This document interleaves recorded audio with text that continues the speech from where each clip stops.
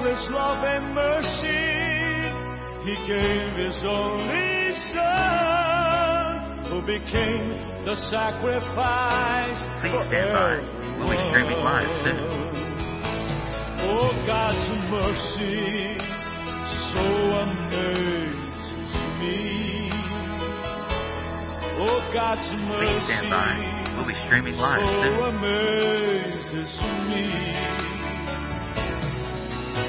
To every generation, He gives the joy of His Please stand by. salvation. We'll be streaming live Oh, soon. God's mercy so amazes me.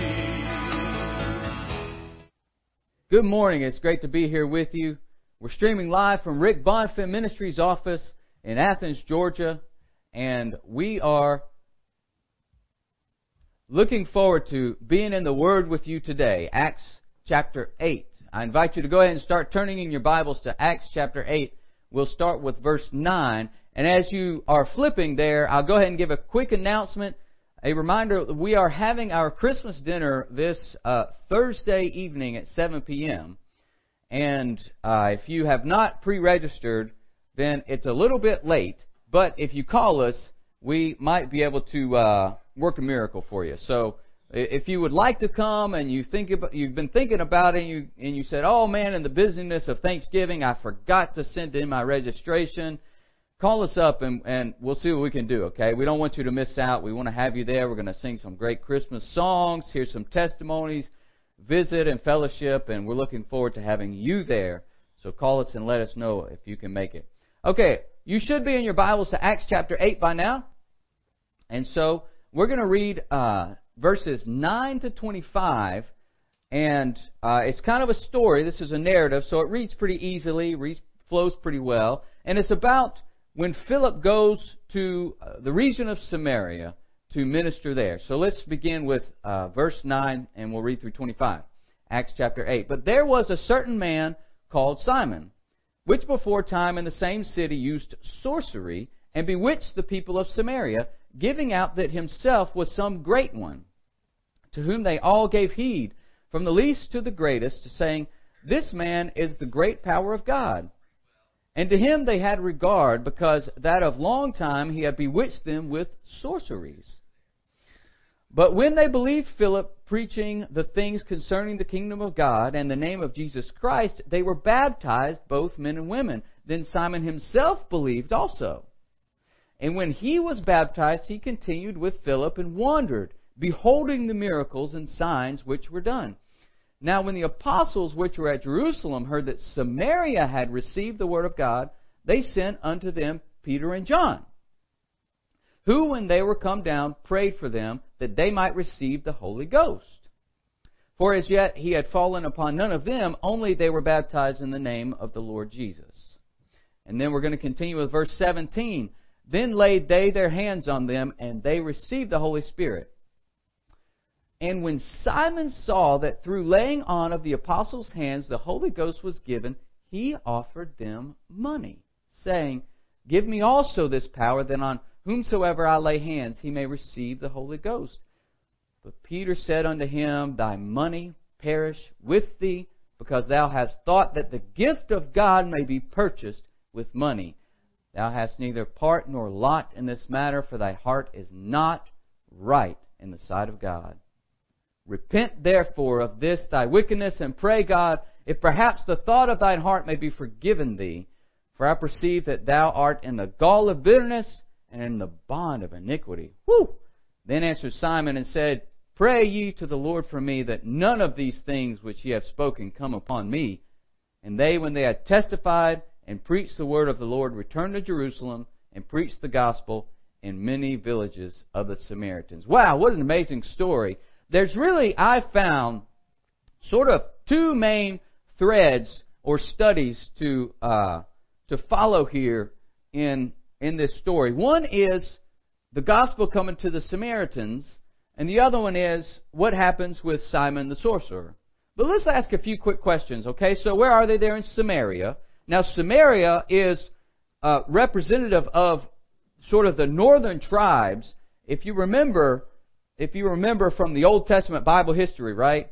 after Solomon, the two sons, after the kingdom split after Solomon, you had the southern kingdom of Judah and the northern kingdom of Israel. And so the northern kingdom of Israel was set up, the capital was set up in the region of Samaria. Okay? So that's the northern kingdom. That's the region they are now. So who's involved? Well, you have Philip, you have Simon the sorcerer, you got Peter and John and the people of Samaria. And then when does this happen? It happens right after the stoning of Stephen and the beginning of the Christian persecution, especially by Saul, begins to happen. Okay? So let's talk about Samaria just a little bit, because Samaria is a really fascinating geographical location. You know, a lot of biblical history centers around Jerusalem and Judea, but Samaria, there's a lot in the Bible about this area, and it's very important to the heart of God. So let's look at that a little bit. So Samaria was the central political, social, and religious hub of the northern kingdom of Israel. Okay, and it followed the division of the 12 tribes. Okay, after the northern kingdom consisted of 10 tribes. Okay, and the capital was Samaria, and then one interesting thing about Samaria was that every king listed in the Old Testament of the northern kingdom was said to be evil. Not a single one. If you go and read 1st, 2nd Kings, 1st, 2nd Chronicles, where, you know, it kind of has that repetitious thing, and he did evil in the eyes of the Lord, or he did good in the eyes of the Lord. If you remember that from reading the Old Testament, every single one of the northern tribe did evil in the eyes of God.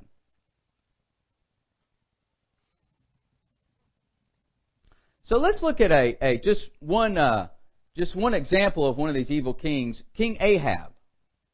King Ahab introduced Baal worship into the northern tribes.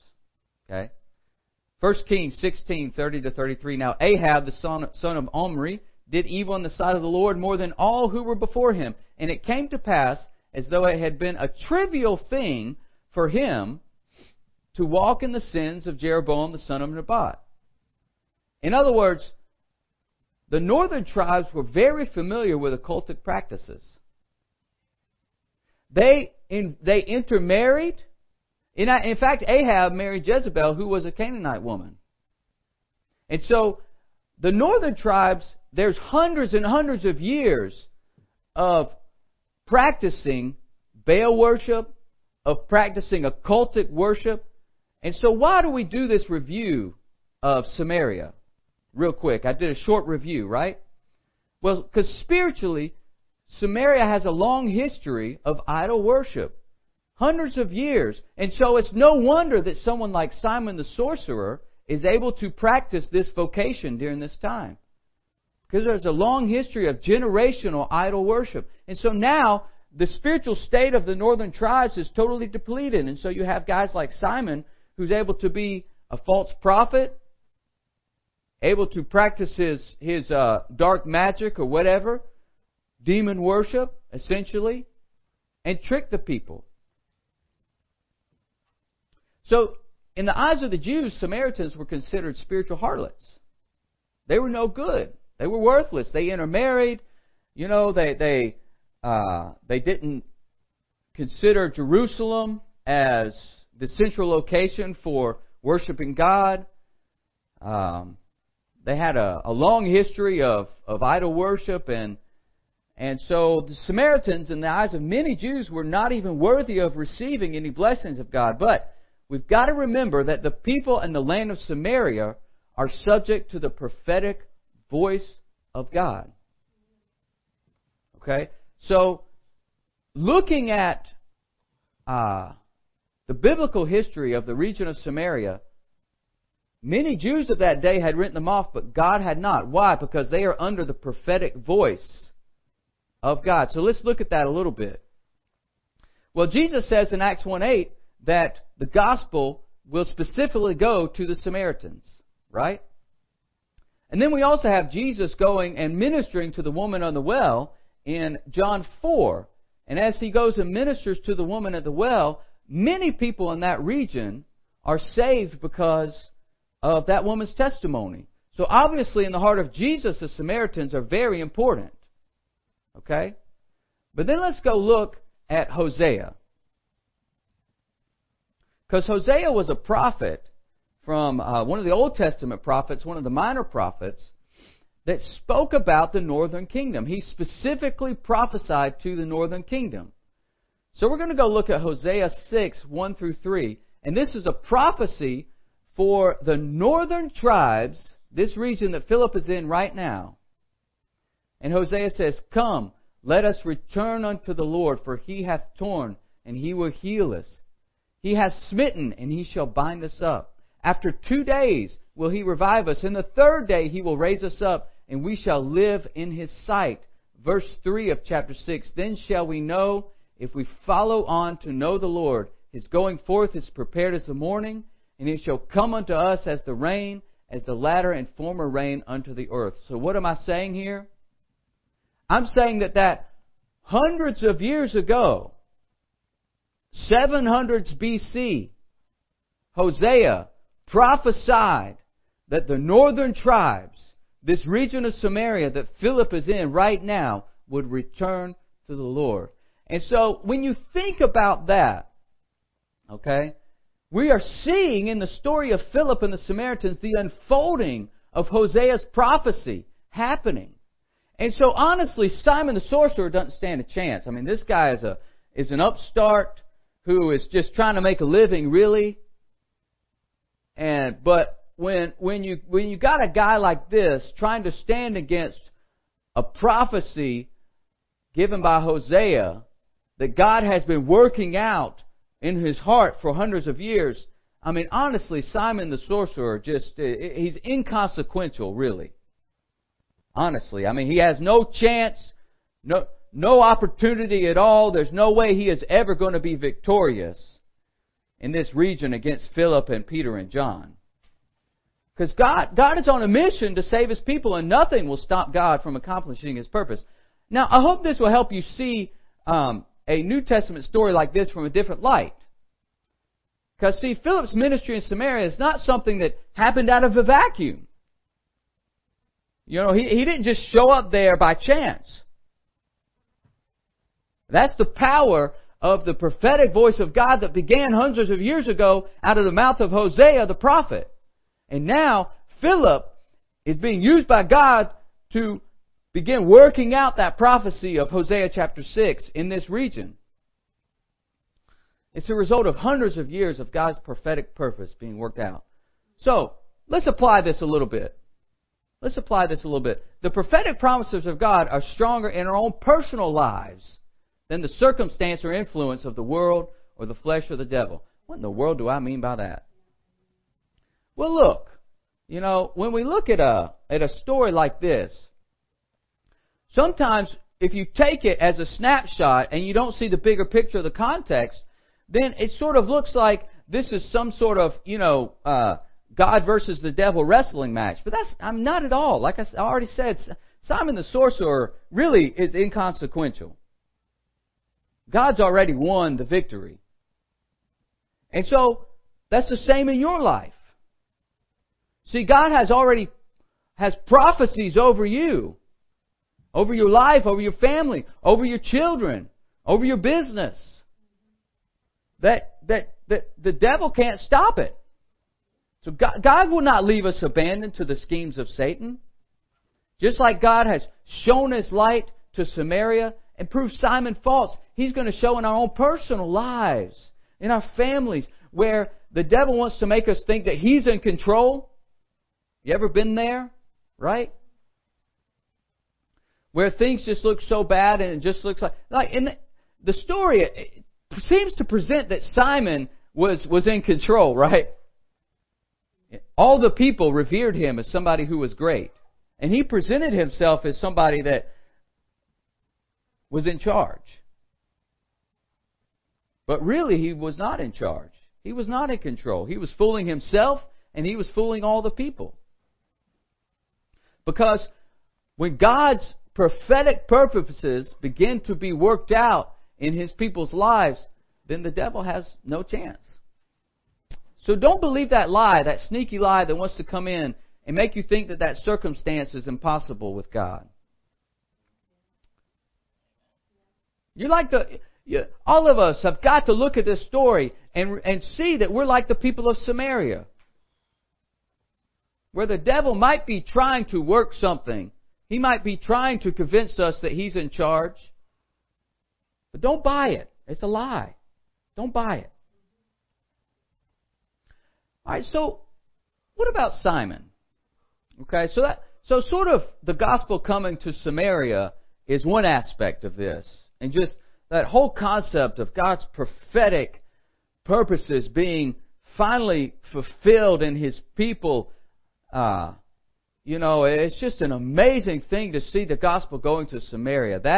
That region had been spiritually a desert for hundreds of years, and finally God shows up and the Holy Spirit just pours over them. But what about Simon? A lot of people wrestle with this question, right? What about Simon the sorcerer? Because, it seemed like, the way it's presented, it seemed like Simon had a genuine salvation. So the questions come up, was Simon actually saved? Was he actually saved and then lose his salvation, or was he not ever saved? Well, I want to put this into I really want to lean on Jesus to interpret this, and not, as best I can. I want to lean on Jesus, because I actually think that Jesus prepared us in His own teaching to wrestle with this question. So let's look at a passage like Matthew chapter 13. And I'm not going to read the whole thing. I want to go down. This is a very familiar parable. It's the parable of the sower. So let's go on down to starting with verse 4, 5, and 6.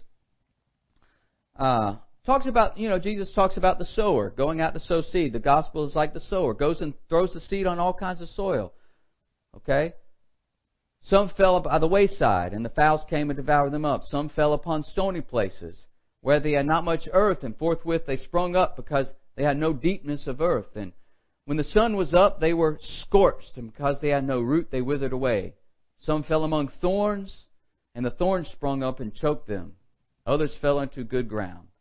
Okay, so then if we go further down in Matthew chapter 13, after the disciples come and ask Jesus to explain it to them, really verse 22 is the key verse that I want to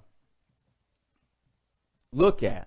Because verse 22 says, "Now he who received seed among the thorns is he who hears the word," and that was Simon, "and the cares of this world and the deceitfulness of riches choke the word, and he becomes unfruitful." All right, let me read that again, because think about Simon and the way it was presented, because it says that he believed and that he was baptized. It says he believed and it says he was baptized. Okay? And that he began to follow Philip around.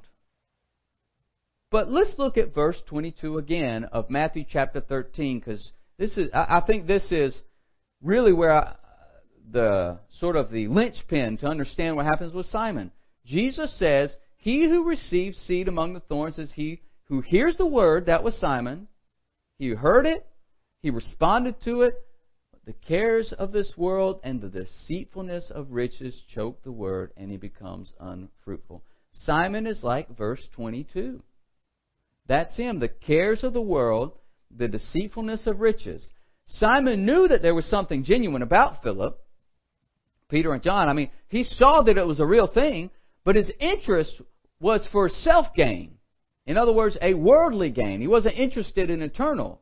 So looking at the teaching of Jesus, we shouldn't be surprised to find an example like this in the Bible. Jesus said there would be people like this, like Simon the sorcerer. Jesus told us ahead of time there would be people like this. You're going to find people like this in your church. It's heartbreaking, but there's people who go to church to make business transactions.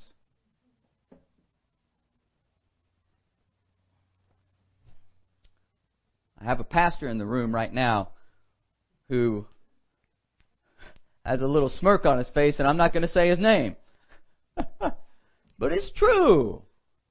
Now, what do we do? Do we get angry and upset? Well, as pastors, as leaders, we have to be aware of sort of some of the motivations of the people in our congregation and be sure that we are trying to shepherd the flock and not allowing, those people to come in and control. But ultimately, we have to have hope that they might repent one day. Because what happened to Simon? Well, we don't know for sure. He doesn't have a very good church history. Does not give him a very good report. Some say he's the father of Gnosticism, one of the greatest heresies of the Christian faith. Well, that's not a very good reputation to have. My hope is that Simon eventually heeded Peter's words and repented of his sins and turned to God with a pure heart. We don't know for sure if he ever did that or not. We don't have any Christian literature or reports that he did, but maybe he did. Maybe in his last days he finally realized that he needed to turn his heart to God in purity. But what can we learn from Simon? Well, honestly, motives matter to God. Let me say that again. A lot of people think if I just do the right thing, it doesn't matter where my heart is. No. This story teaches us that is not true. The motives of our heart matter to God. It really does. In other words, we have to put the needs of others ahead of self-gain in the kingdom. That's exactly what Jesus did. That's what the apostles started doing after the resurrection and the ascension and the baptism. They suddenly realized, man, it's not about me. I got to give everything. That's why they were able to rejoice when they were flogged. The truth is that all of us may have some selfish motive at times. Okay, so we can't be, pretend that we're totally pure in our emotions all the time. So we can't be so quick to condemn others, and condemn. We can't be quick to condemn ourselves either. We have to have grace, but it's a reminder. It's a reminder that even if our motives are impure, we can at least pray that God would make them pure, right? At least have that heart to say, God, I know that all my motives aren't right, but I know that I can't have an impure heart towards you and honor you. You're not, I don't want to be like Simon, God. I want to have a pure heart, and I know that it's not pure all the time, but please, God, would you just work with me? God will respond to that prayer. God really will. Another thing we can learn is that, so the first one is motives matter to God. Another one is believing in the power of God is not the same as surrendering your life to God and repenting of your sins and seeking to live a holy life. Simon genuinely believed, but there was not any repentance. Okay? There's a difference. Simon genuinely believed. He saw that what Philip was doing was real. He saw that what Peter and John was doing was real. And he believed in it. But he did not have a repentant heart towards God. So that's two different things. And God desires a repentant heart towards Him. God, I confess my sins before you. I'm not perfect. I believe in the cross of Jesus Christ, that only through the cross am I made holy. There's nothing in myself that I have to offer God that's any good. So I'm surrendered to you, God. And please, God, would you use my life? Man, now that is a repentant heart that meets faith. Okay? When faith and repentance join together, you got a Christian that's unstoppable.